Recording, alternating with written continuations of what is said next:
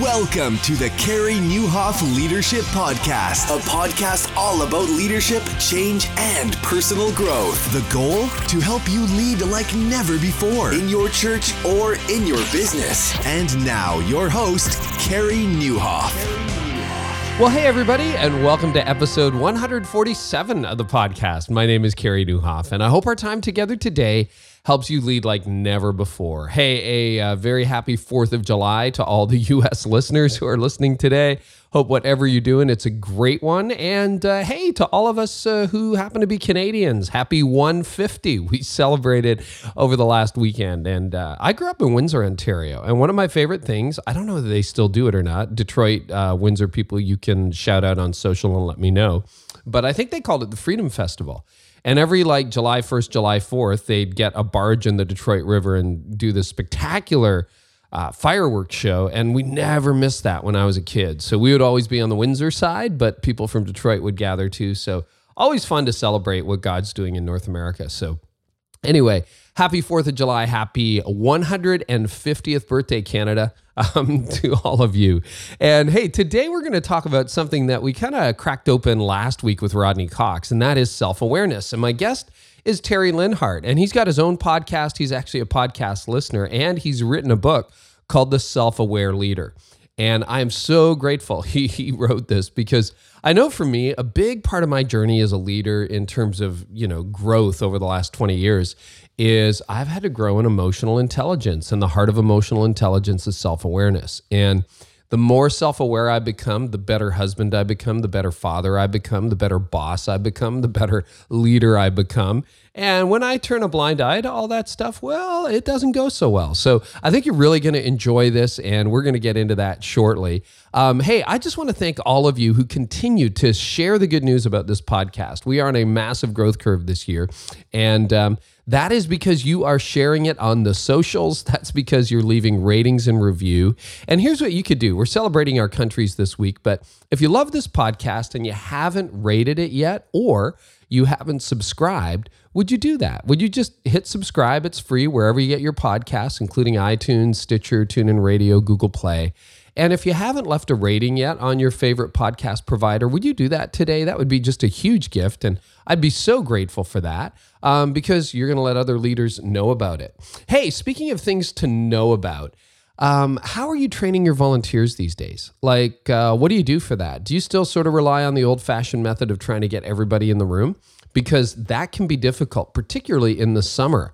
And TrainedUp.Church has got a really innovative approach where instead of bringing your volunteers to training, they bring the training to your volunteers. They're an online portal that would work with a church of any size to train your volunteers. In fact, if you're like a small church and you're like, well, we don't even have trainers for our volunteers, they do that. You can check out their package for that at trainedup.church. If you're a large church, sometimes it can still be complicated to get everybody in the same room, and you may not want to set up the whole mechanism for online training at your church. They've done it for you. So you can do your own training, or they will even do it for you. So either way, check out trainedup.church. They are a great partner to this podcast, and they're helping so many churches do a better job of training their volunteers. And guess what? There's no better time than right now, because fall is coming. Yes, we don't want to think about it, but your big open is coming up in August or September or October, depending on what part of the nation you live in. And you want to have all your volunteers ready for that, don't you? Also want to thank the Unstuck group. They've come on board as a partner with this podcast too. And some of you will remember Tony Morgan. Tony Morgan has been on this podcast a couple of times. Most recently, he was on with, actually, it turned out to be one of the best downloaded episodes of all time, episode 140. And you definitely want to go back if you missed that one and listen to it. But he runs the Unstuck group. And one of the things Tony is so passionate about, and I share his passion in that, is getting churches unstuck. So how do you know whether your church is stuck? Or how do you know even how healthy your church is? Well, in his new book, The Unstuck Church, he talks about 7 stages in the life cycle of a typical church. And if you want to know where your church is in terms of that life cycle, check out theunstuckchurch.com and get the free Unstuck Church assessment. You can do that individually or get your whole team to do it to get a more accurate picture. It's absolutely free. Go to the unstuckchurch.com. Make sure you click on the Unstuck Church Assessment. You can take that for free, figure out where your church is at. Of course, all the links to all of our partners are going to be in the show notes. And a lot of people say, like, where do I find the show notes? So go to leadlikeneverbefore.com. That's my website. And you can click on blog because you'll actually see the show notes in the blog section. Or if you're listening to this episode, you just type in the name of the guest, which is Terry Linhart. You just type that in and you'll see a little search window at the top right. And that's how you find all that goodness. So that's where you'll find it. And listen, thanks so much for listening. We're going to jump right into my conversation with author Terry Linhart. Terry, welcome to the podcast, man. Hey, I got to ask you, self-awareness is a huge issue for leaders, and you just released a new book, The Self-Aware Leader, all about that. What got you interested in that issue, and why did you think this was worthy of a book? And by the way, I agree. I wrote the foreword to the book, so I'm not picking on you. I think it's a great idea, but why is this such a big deal these days? Well, I had spent 15 years in full-time ministry before coming to Bethel College, and this year will be the year where that tips, where I've been a professor longer than I was in full-time ministry, and I don't know really how I feel about that because I just have a heart for the church and for ministry and really get passionate about that. But on this side of the fence, if there is a fence, I was watching a lot of young leaders head out into the ministry world and fall and run into problems and in churches and in ministries where there wasn't much help, no one knew what to say, there wasn't much development, and I just had a burden for them. And I was at a conference in Nashville at the Renaissance Hotel in a lobby and voicing my frustration. And I had a friend who was a publisher who just said, "Hey, that would make a good book. I'd like to see a proposal." And that's how the whole thing started. But that was 11 years ago when I had that conversation, and it took that long for this to come out. Isn't that interesting? How long have you been a professor now? How many years? 16 years. This 16, is my 16th year. Yeah. That's what I was going to say. So basically, your 25-year-olds are now turning 40, and you've seen that. Like, is that so? We have a lot of young leaders listening to this, as well as a lot of seasoned leaders as well. Self-awareness, is that an issue that you can spot even as a professor in your 25-year-old students? Yes, certainly. And it's also something we're trying to be proactive at instead of just teaching a class and running off to an office. Most of the people in my department do a lot of mentoring and funnel people into counseling and situations where they can work on issues now before they get out. But the reality, Carey, you get into ministry and it presses you in ways you can't expect. And some of these things that maybe have held you back or been problems you didn't know about suddenly come out right under the pressure of ministry. And then in the 20s, and I think again in the 40s, we go through periods where we have to work on self-awareness. Yeah, I mean, I don't know that you ever get out of that. We're going to define self-awareness in a moment, but you were telling me before we went to air that, you had quite the morning technically, and I had quite the morning. And I was at the point, I said to my wife before lunch today, I'm like, I was ready to throw the phone and smash it on the ground. I was that upset today with some stuff that was going on. And that about once a year, I get to that level where I'm just like, okay, I'm gonna, break something right now. I'm so frustrated. And, I'm so thankful. I'm working out of my home office today. Thank goodness there wasn't anyone around, and I probably would have just left the office if that was the case. But, the pressures of ministry, you're not kidding. The pressures of life, the pressures of ministry get to you. And as I always say, if you want to know where your character's at, just look at your last crisis. So I had mine a couple hours ago and I failed. Didn't do anything stupid, but we're talking about that. So define self-awareness for me. What does that look like? Yeah. So I think we need to be careful. Sometimes those of us, Christian leaders look at self-awareness, and it's not a self-help book. And I was very clear about that from the beginning. I think self-awareness is an honest examination of God's work in our lives, our limits, and the Holy Spirit's gifting. And then as we look out through weaknesses, gifting, and even opportunities, we can see how we can lead forward the best. And so it's this combination, this holistic thing, not just strengths and weaknesses, not just all about me, but also how God's worked in my life, where he's put me, and where he wants to take me in the future. Okay, so, it was, I think, John Calvin who wrote, without knowledge of God, there's no knowledge of self. And without knowledge of self, this is the interesting part to me, there's no knowledge of God. which is a quote that's fascinated me most of my adult life. Because everybody gets, okay, without knowledge of God, you can't really know yourself. But like without knowing yourself, you can't really know God. If just in layman's terms, just make it really simple for us. What is the difference between a leader who is self-aware and a leader who's not? There's an extra level of grace and graciousness, I think. And to me, that's the measuring stick. It's the soft sciences of leadership, and it's what we all want, and we don't know how to put words on it. You ask for layman terms, and so we use words like people problems or not a good fit or the DNA's not right. And oftentimes those are larger issues which stem from a lack of self-awareness. Yeah, how is this related to, because this is another passion point of mine in leadership, but, I remember the first time I read Daniel Goleman's Emotional Intelligence. It came out over 20 years ago now, mid-90s, 95, I think. It was a landmark book for business. And his basic thing is that emotional intelligence is far more predictive of success in leadership and in life than IQ. It used to be, oh, you got top marks, you're an A student, you made Dean's Honor Roll, you're going to be great in life. And, what Daniel Goleman discovered is there's a lot of intelligent people who flounder. But sometimes people who maybe don't have a really high IQ have what he calls very high EQ, people skills, soft skills, self-awareness, and end up thriving a lot more in life. How is self-awareness? Is that just like a subcomponent of EI, or how does that relate into that broader matrix?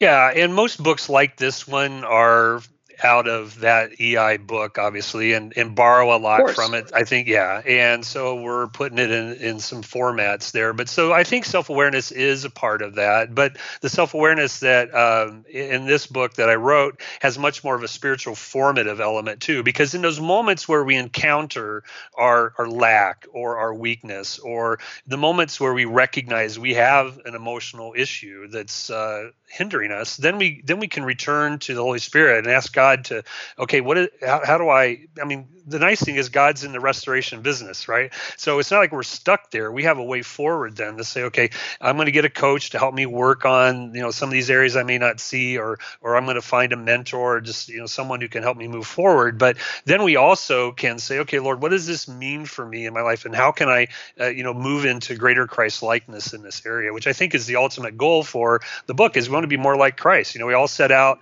in Christian leadership, whether we're in the business or the church, and we say, I want to do the best that I can, right?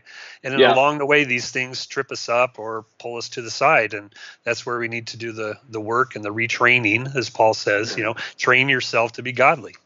Well, and it's personal too. I mean, nobody sets out at their marriage to get divorced. Nobody decides to be a parent only to have that relationship, get mangled.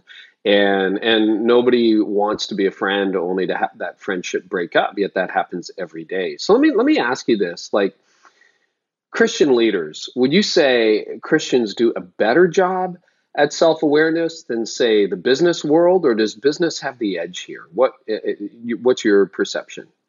So this is my church bias a little bit here, and I think that business does a little better because they have a few things in place that churches or ministries don't know how to do or don't want to spend on it. So for instance, checks and balances, there's a lot of, I did a consulting with a denomination once, and they were stuck moving forward and they had no checks and balances. When there's goodwill, any church structure, any ministry structure will move forward. But in a business where there's a bottom line measurement, they can,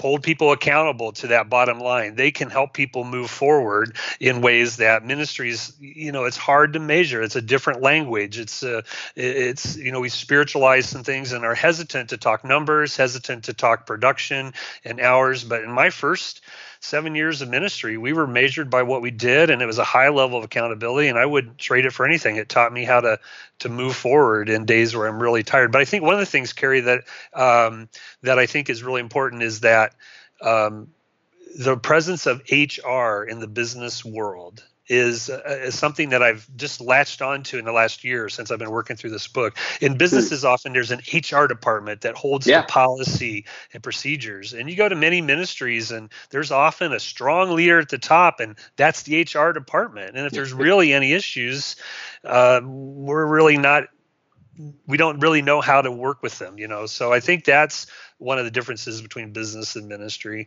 And then business, they want to be profitable. And I think sometimes in ministries, we have this, hey, I want to get you plugged in, or I want to get you involved in ministry, and we're less interested in their development by and large. And I know that there's many ministries that are, but just the lack of personal development in a ministry setting, I think is something we can flip. And so I know there's ministries out there, and I've been paying attention to where are the ministries that really want to harvest and raise up people and then launch them forward. And I know you have many of them on your podcast, and I'm encouraged by that. And I think that's something we all could do as we look at our people and say, okay, how can we send them out to something even better? No, I think that's it's kind of an ironic twist in these for a few minutes, because you're right. You're saying the EI skills, the self-awareness skills, are often the soft skills. Am I open to conflict? Am I open to feedback? How do you feel being on the other side of me? And yet it's actually, the church often has a soft culture where there's not a lot of accountability. Business has a harder culture where there's metrics, accountability, like, hey, your sales are down in the last quarter. Do you think it's the way you're treating people? Like, you got to get better at this because we've got to improve the bottom line. So you have like a soft culture, but you've got sometimes hard people or unself-aware people in that soft culture. On the other hand, in business, you could start off being a little bit obtuse in your relationships with people, but the metrics of business are going to force you forward. I think that's a really interesting observation along those ways. So yeah, I would agree with you. I see probably a little more emotional intelligence outside the church than in it. And I hope there's a day where we have this conversation in the future where that's not true, Terry. I really do. Okay, we'll get into that a little bit more. But in your book, you talk about, am I pronouncing it right? I didn't even realize that what it was called till I read your book. But the Johari window, is that what it's called? That's right. Yep. Okay, Johari window. So first time I was introduced to that years ago, and it was sort of in my 30s, and it was my emotional intelligence sort of introduction, baptism 101. And I heard it described, if you can imagine a square with four corners, and you've got confirmed strengths. Those are strengths other people see that you actually have. Unconfirmed strengths, as in you think I'm great at something and other people think I'm great at something, but I didn't realize that I was good at it. And then you have confirmed weaknesses. I know I'm bad at it and you know I'm bad at it. But then the most dangerous one, and this is where you drive a lot of your book at and the whole self-awareness EI thing, is what they call blind spots. In other words, I think I'm great, but everybody around me realizes there's an issue. And I think we can all picture someone almost immediately in our mind who's like, oh yeah, that guy doesn't realize he can't communicate. That guy doesn't realize he's a terrible meeting leader. That guy doesn't realize he can't sing or she can't, lead people well. Walk us through that matrix and how it can help leaders see really how God has gifted them and what he wants us to work on.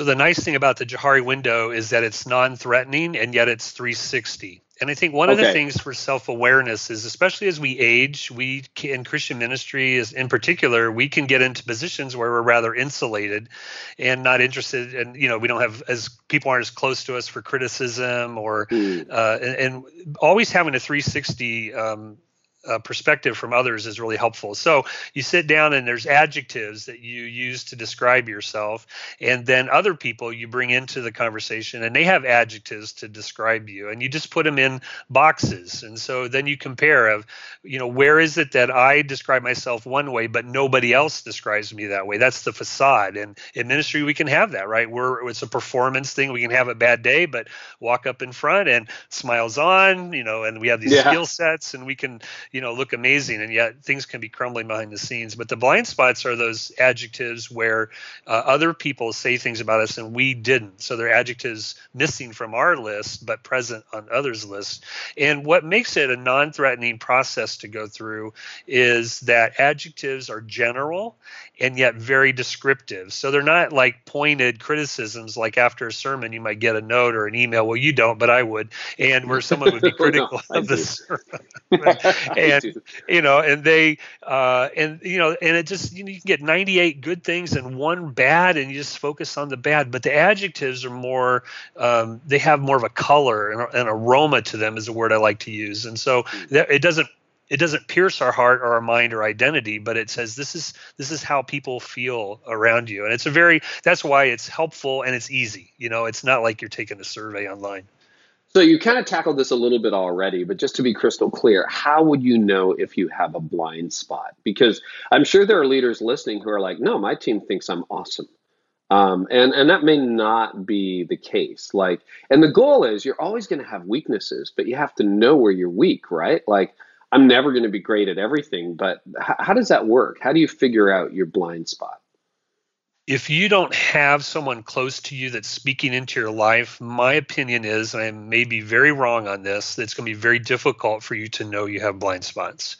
And I'll use my own story as an example, and I've heard Paul Tripp talk about this as well with his book, Courageous Calling, is I was in a home where we didn't express anger at all. So I've always been this kind of happy-go-lucky kind of guy that I just, love life, but I didn't recognize that I also had this drive behind it. And part of that was coming out in, I was more difficult to work with than I realized. I had some anger issues in my 20s, and I didn't know what it was from. And though I loved God, I didn't know how to relate well to his people. And I remember once on an evangelistic trip loudly yelling at the very guys I was trying to share Jesus with later that night. We were on a basketball court. They weren't calling fouls.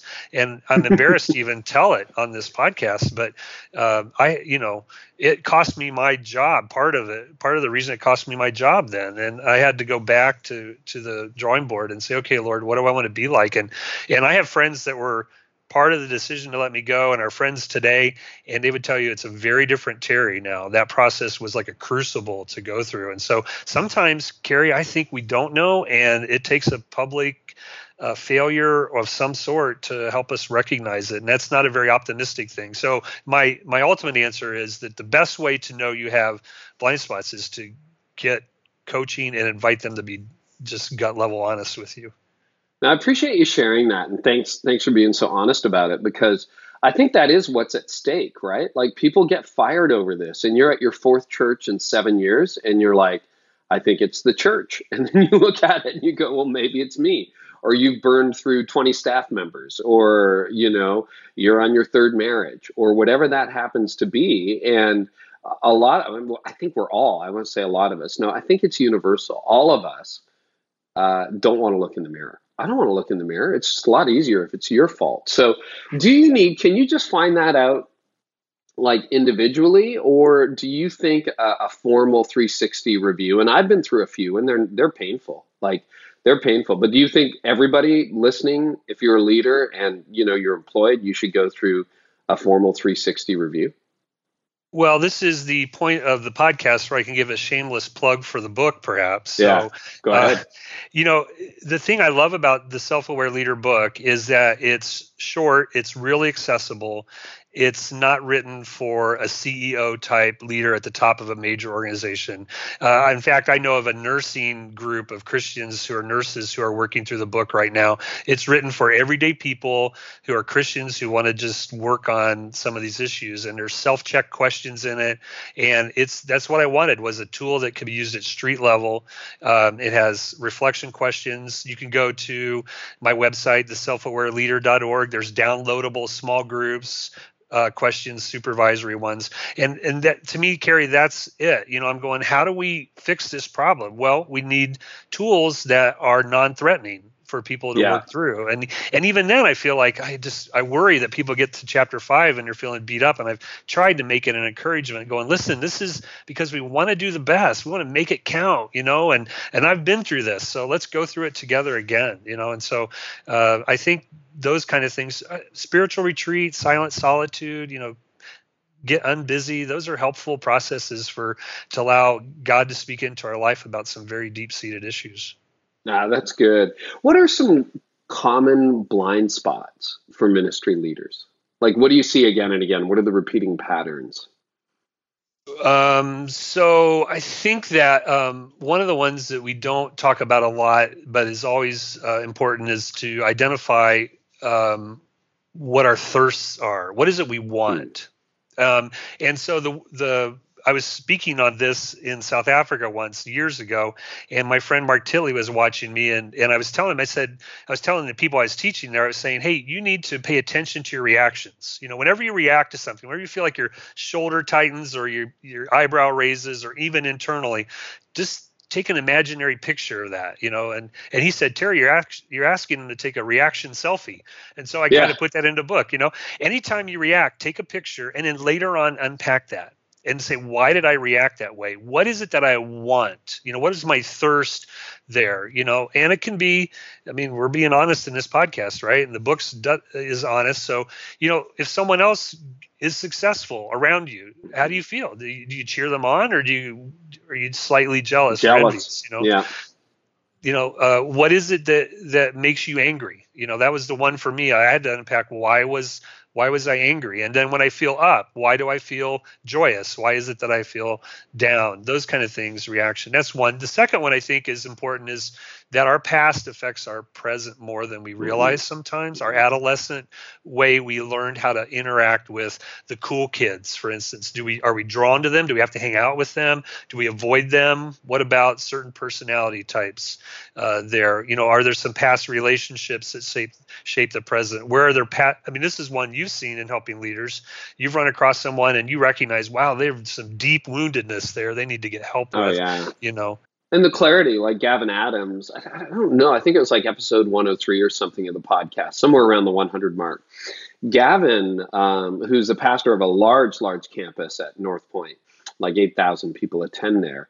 He spent some time last summer taking time off and spent some time with a counselor and discovered a lot of his drivenness goes back in a healthy/unhealthy way to being cut from a basketball team when he was in middle school.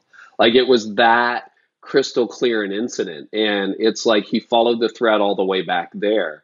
And there's some good things that God did with that, but there was some pain there that was driving him, and he's like unbelievably transparent about what that was doing to him in a negative way and how he was dealing with it. And I think that's really key. I'm just going to ask you an answer to the level that you feel comfortable. What did you discover underneath your anger? You already mentioned your family of origin, not really handling conflict well. So I'm sure that's what I was kind of struggling with this morning. And I learned from Andy Stanley years ago in his book, Enemies of the Heart. Anger says you owe me. And every time I'm angry, I'm like, who do I think owes me? And then do they really owe me? And so I'm processing that. And, a lot of the time my anger is unjust. What drove that for you? It's a shadow of drive. And a drive for me, being a number 3 on the Enneagram, means success. And so as long as I was being successful,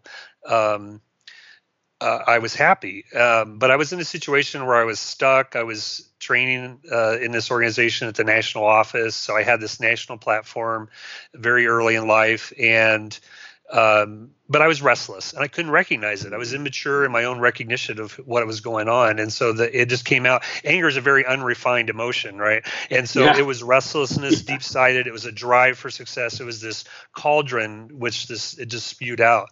And I had to go back to okay, we're being honest, right? Yeah. I had to leave the national platform to go back to a rural church, and I had to, in front of the throne of God, answer, am I willing to go back and serve this church for these years and nobody know about it? And I had to be able to answer yes. And it was the best 7 years in pastoral ministry. I was able to go to grad school.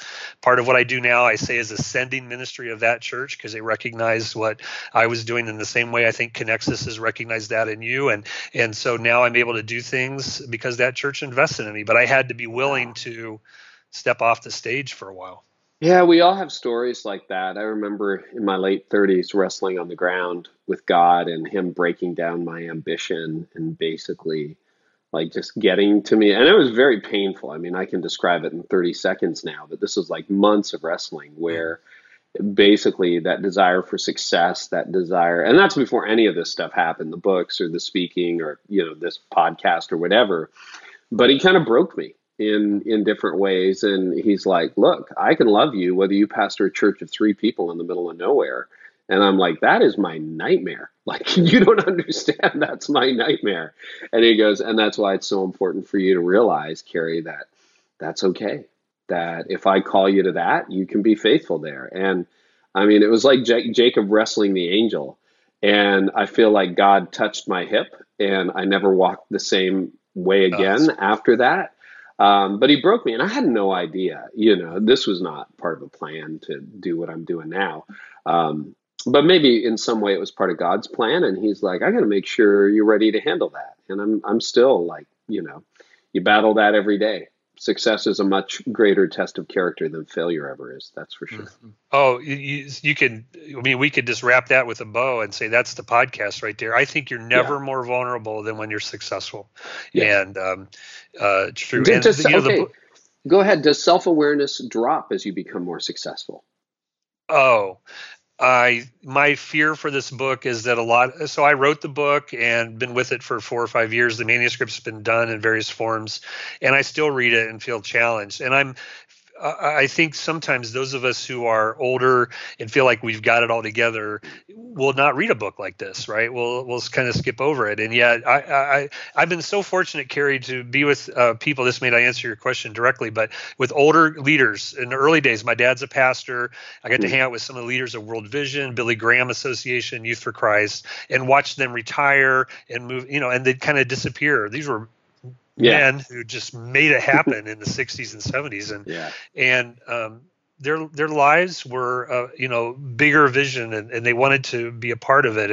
And the one thing I was able to watch them in their retirement, I even went to a couple of their funerals, and I just thought, these people, the legacy of their story wasn't about success. It was about their relationships, the nurturing of the friendships around them, and the answer of God's call on their life. And so for me, I think I wrote in a book, if your goal is to be big, you'll never be big enough, especially in ministry. It's just, you won't get that extra applause. And Ken Davis has shared openly, a Christian comedian that's very well known, about his struggle with, wanting the bigger applause and whatever, and having to work through, some of the ambition issues. And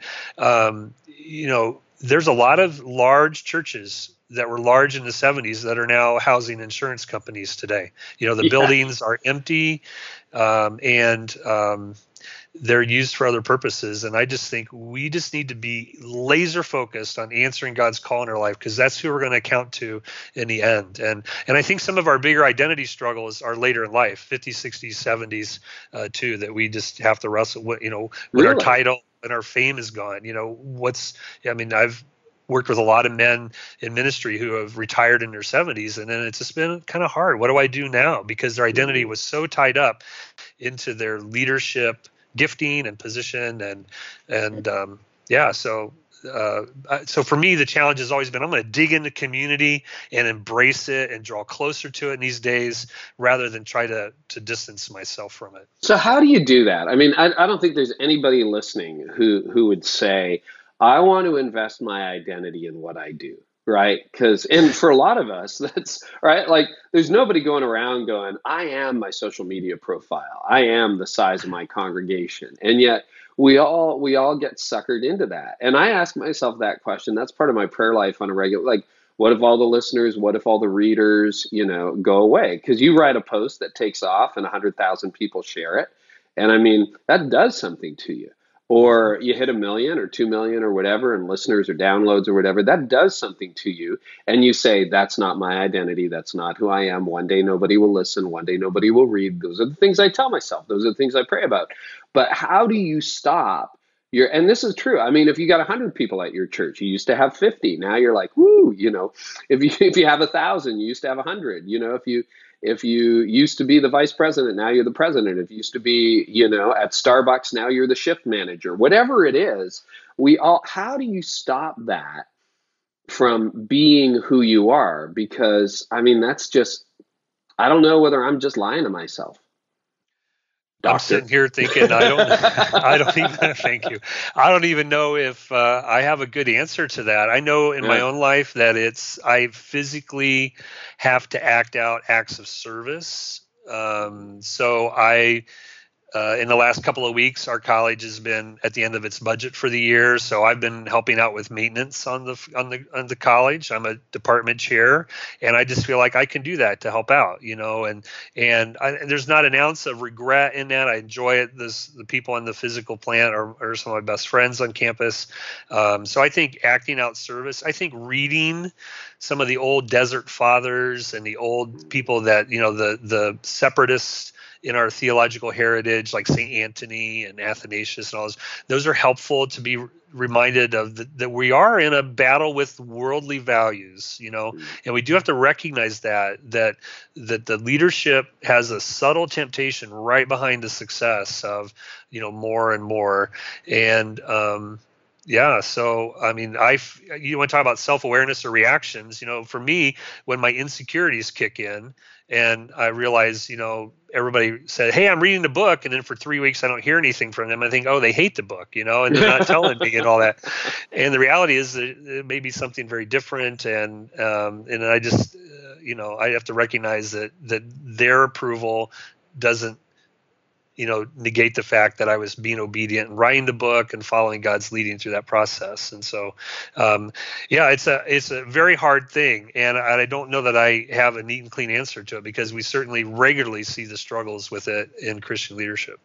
Well, I'm kind of hoping that the battle is in the struggle. You talk about blind spots and self-awareness. I would say I'm at the point where I'm aware that this is a very real possibility, that I'm struggling against it, and that there will be a day where nobody reads, nobody listens, nobody calls, right? Nobody asks. And Jesus still loves you, and you're still his beloved. And, and I wonder if relationships are part of that too.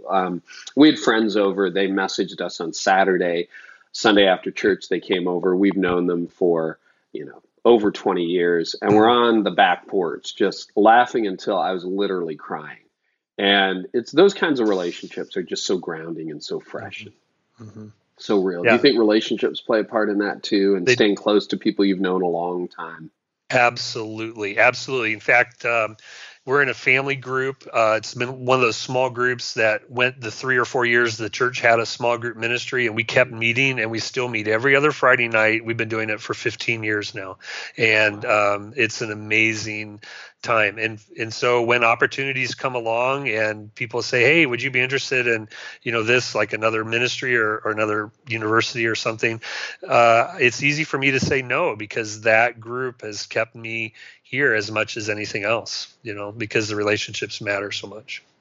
See, I think that's really good. And I mean, I just think everybody struggles with this to a certain extent. And to be aware that this is a struggle is, well, that's at least a step in the right direction, which is good. I guess it's the guy or the woman who doesn't see it coming, the leader who's like, isn't even aware that that's an issue, or number two, thinks, no, that's not me at all. That's probably where the danger is, maybe. No, you're absolutely right. And think of the kind of personalities that we're drawn to, the thoroughbreds of ministry. They're, if I can use the Enneagram, if you're familiar with that, they're the 3s, the 8s, the 1s, the 7s. And there's an individualistic aspect to all 4 of those. But those are the people that are on up front. They're the ones that do the podcasts, that do, to make this happen. And so that's us, right? And so we need to intentionally actually say, okay, for the betterment of who I am, I need to be in close community with people as often as I can and pursue that. I think it's a healthy buffer for a lot of things in life. Yeah. And social just probably elevates that too, right? Because we didn't know 20 years ago, 40 years ago, we had no idea who was doing great, right? You had to order a CD or whatever. And now everybody's on your phone every day, and you can see how awesome this guy's sermon was compared to yours, or how much movement there is in people's lives. And of course, we always post our best selves to our online profiles, not our worst.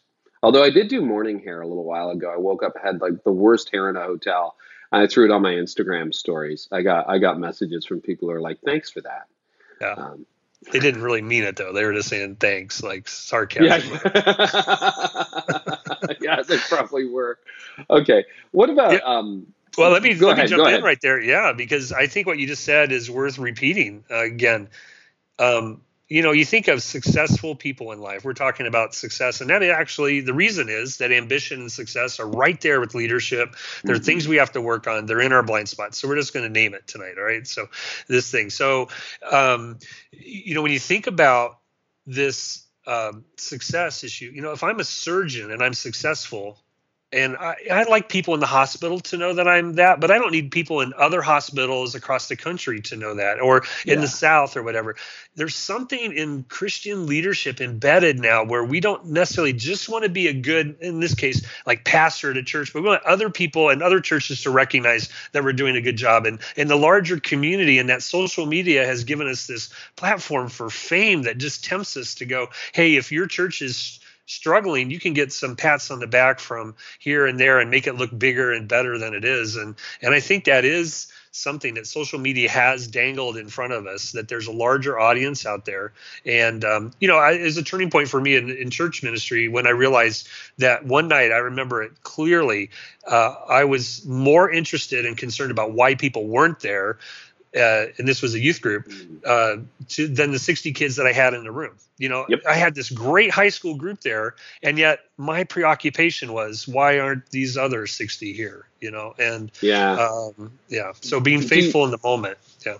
Do you see that comparison game and that desire for platform or notoriety or fame growing in the student body over the last decade? I mean, you've been at this 16 years. Do you see that shift?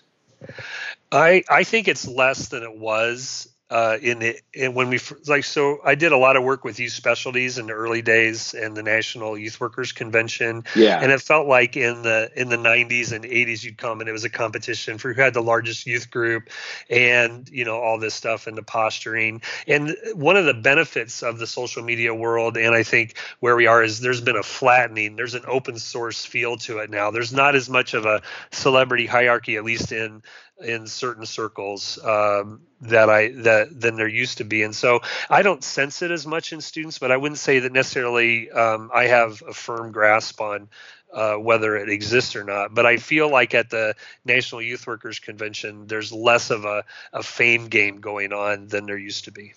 Well, that's good to know. That's really good to know. That's a refreshing change. One of the questions I get from a lot of young leaders and even, listeners is they're like, what were you doing to grow your platform at 30? I'm like, I didn't even know what a platform was. I had no idea. I was serving 2 miles down the road from where I am now, trying to figure out how 6 people could reach a community. That's what I was busy doing when I was 30 years old. So you quote Robert Mulholland in the book. He says, we're either being shaped into the image of Christ or into a horrible caricature of that image.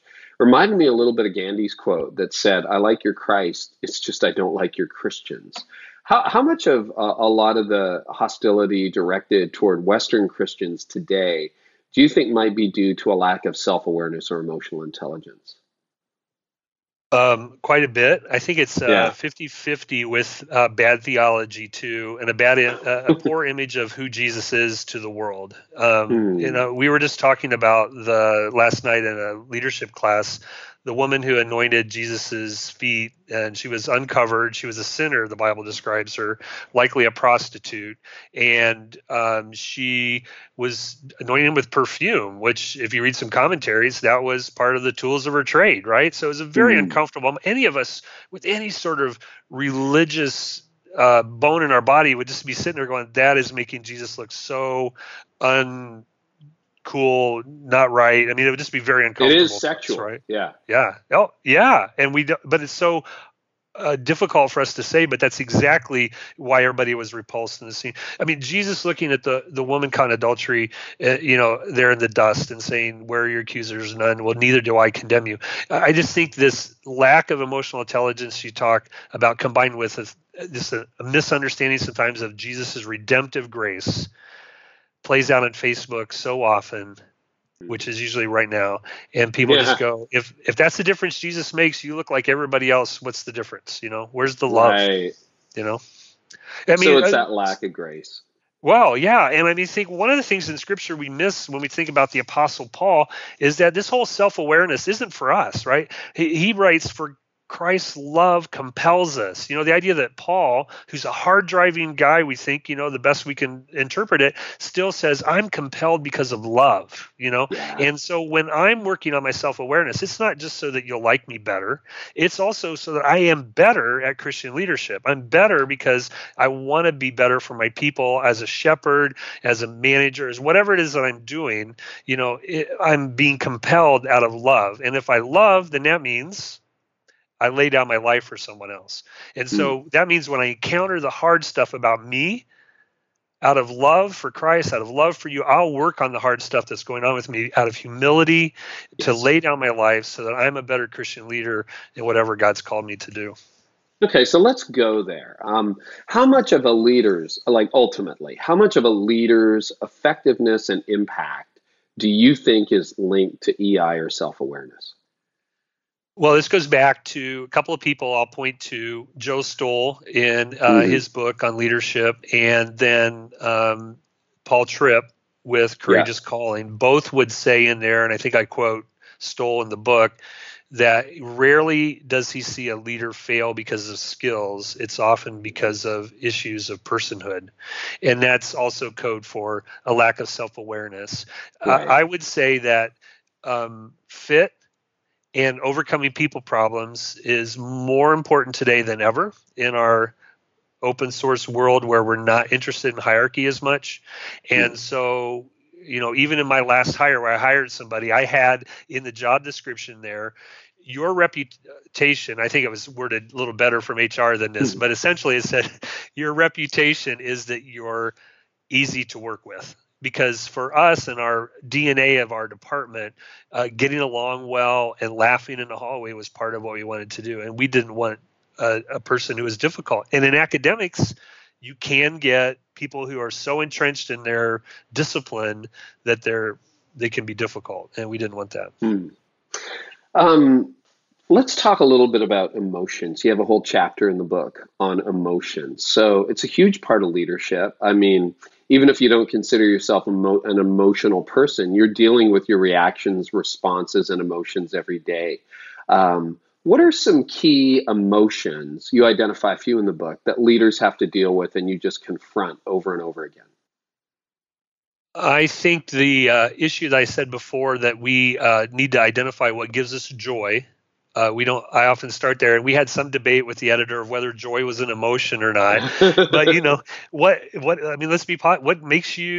gets you pumped? That is a key thing to think about. I mean, I started out in an evangelistic ministry. I'm still an evangelist at heart. I was on the bike ride when you were talking to Ravi Zacharias, and I was listening to that podcast, and I just knew this is the guy that I was asked first to be writing the foreword for the book, because you just had this heart for evangelism. I heard that, and it just resonated with me. It got me excited. I almost wrecked, and I'm glad you didn't. I remember the exact point in the bike ride, and I still, when I go by there, I think this is where I knew, because that's what gives me joy. On the opposite, I think another one is fear. And I think we're more fearful than we want to admit. And fear drives a lot of cover up. Fear drives a lot of action. And identifying that, it's really important. And then third, anxiety.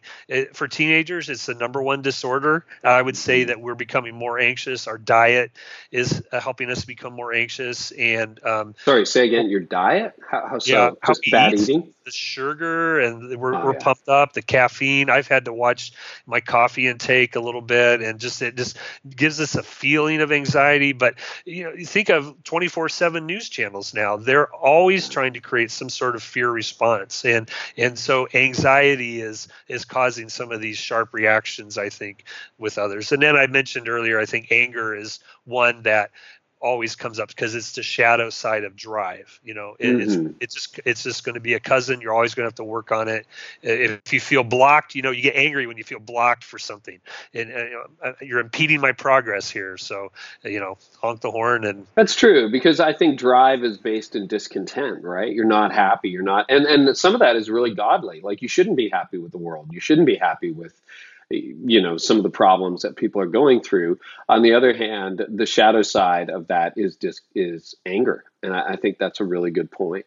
Well, and and anger can be positive too. When you think of anger in the New Testament, Old Testament, it wasn't that if you're angry, it's when you're angry, don't sin. You will be angry. There's some things worth being angry about. Martin Luther King channeled his anger into a redemptive, world-changing process. There are some things we need to be upset about. So I think the danger then, when we talk about anger, is to say, well, I shouldn't ever be angry. Well, the reality is you will be, and it needs to be sometimes channeled towards justified means, Yeah, some of my great anger in a righteous way has fueled some great breakthroughs in my life, in relationships, in ministry, and leadership. It's like you think about that, even innovation and invention. A lot of people, they're just like, I can't believe this doesn't exist. This is so stupid. Somebody should create it. And boom, they create it. And next thing you know, makes a dent in the universe, whatever. Well, the book came out of, I remember a guy named Drew going out to his first ministry in the church, and he had some issues, and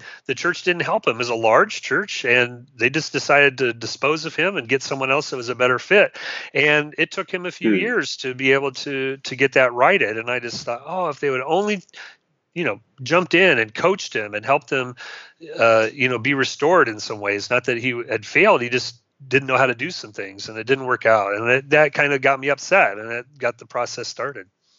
You also talk about conflict, which is something that every leader has to deal with. When leaders handle it poorly, what do they do? And what do leaders who handle it well end up doing by comparison? So conflict, poor handling, great handling of it. Yeah, so I think the first thing that we do handle it poorly is we run right to the middle of the situation. And a phrase that I use is work in from the edges of the puzzle. And it's been the best phrase I've ever learned. It saved me from so much trouble through the years, that when I have an issue arise, I just, I want to ride into town and fix it right away. And yet I may not have it framed right. And when you do a puzzle, you get all the framework. And so it also helps to do the second thing, I think, that is often done poorly, is that we don't diffuse the emotion before we deal with it. And there's a process where sometimes sleeping on things a night, 2, 3, and letting the emotions just fade. Kelly and I've learned that in our marriage, that we don't have to argue about stuff at 10:30 at night when we're really tired. We can just sleep on it and deal with it. And often in the morning we realize it's a very small problem. But I think those are the first two things, is that we just try to run to the middle and fix it before we really know what's going on. And often I've found in my situation that when I frame it, I realize I didn't have it all figured out. And I would have actually damaged some things if I tried to run right to the middle. And again, that's self-awareness, right? I'm tired, I'm frustrated, I'm emotional. Nothing good happens when I'm emotional. I know that. And so if you can sit on it for a little while, that can be a really good thing. Hey, there's a lot more in the book. And we barely touched on this subject, but anything else before we wrap up that you want to share about self-awareness, Terry? Well, I think the book is not, this is my heartbeat is for effectiveness. And I end the book with this phrase, make it count. We've been given this short life to live. When death entered the world, it meant that we just have a small moment. I remember Chuck Swindoll early on saying a phrase he got from someone else. He says, life's like a coin. You can spend it any way you wish, but you can only spend it once. And so two things is I want to spend my life well. And I think if that's the goal, then let's do it well, like a runner. Let's train ourselves in such a way and so I don't want the book to feel like a negative in spots. And I know it's strong in some areas, but it's encouraging in others to make it count, to be enthusiastic, to be effective in what we do. And let's really run the race that's set before us as best as we can. Well, I see it as incredibly positive, the whole subject of self-awareness. Do you want to spend every decade of your adult life making the same mistakes over and over again with consequences getting worse? Or do you want to have a little bit of pain right now, a little bit of humility right now, and then do you want to see progress? I'm addicted to progress. I want to see a happy team moving forward. I want to live my life out with my wife and with my kids in rich relationships with each other. And I want God to use me. I want him to soften the hard edges and to, make strong what needs to be made strong. And I don't get that right on my own. So I think it's a tremendous gift. I'm so glad you've written on it. Terry, people are going to want to track with you personally, and they're going to find out more about the book. Where can they do that online? Yeah, so thank you. My website's terrylinhart.com, and then I have a page they can get to with resources related to the book at theselfawareleader.org. Those are the two best places to connect with me. And that's Linhart, Linhart. Yeah. Okay. Terry, thanks so much for being a guest today. Thanks, Carey. Yeah, I just need to keep being more and more self-aware. I know that's something that's so helpful for me. I hope that really helped you too. You can get everything in the show notes. You can go to CareyNieuwhof.com/episode 147, where you can find everything there. Hey, we are back next week talking about an issue that actually is fascinating, which is the most important position on your staff. Do you know that's changed in the last decade? And to talk with us about it is a guy that many of you will know. If you're in the Orange world or the next generation world, you know the name Jim Weidman. And Jim's my guest next week because we talk about how hard it is to staff your church with great next generation team members. Listen in. Yeah, one thing that I like to do when we do make that hire, I like to do a one-page right path on everyone they'll be working with. Oh, that's great. So that before they go to meetings on those first 90 days and all that stuff, they can glance at who they're going to meet with, how to communicate with them. And I even try to help them succeed in understanding that first 90 days and what to do in those areas. So that's next week on the podcast. Again, subscribers, it automatically shows up on your device every Tuesday. And we're going to be rocking some bonus episodes this summer too. So subscribers, you get that free automatically. And you can subscribe wherever you happen to get your podcast. So we're back next Tuesday. Thanks again to the Unstuck Group. And thank you to trainedup.church. Make sure you get your free church life cycle assessment at theunstuckchurch.com. And remember, your volunteers need to be in top form in just a few months, so visit trainedup.church for that. We will talk to you next Tuesday. Thanks so much for listening. I hope our time together today has helped you lead like never before. You've been listening to the Carey Nieuwhof Leadership Podcast. Join us next time for more insights on leadership, change, and personal growth to help you lead like never before.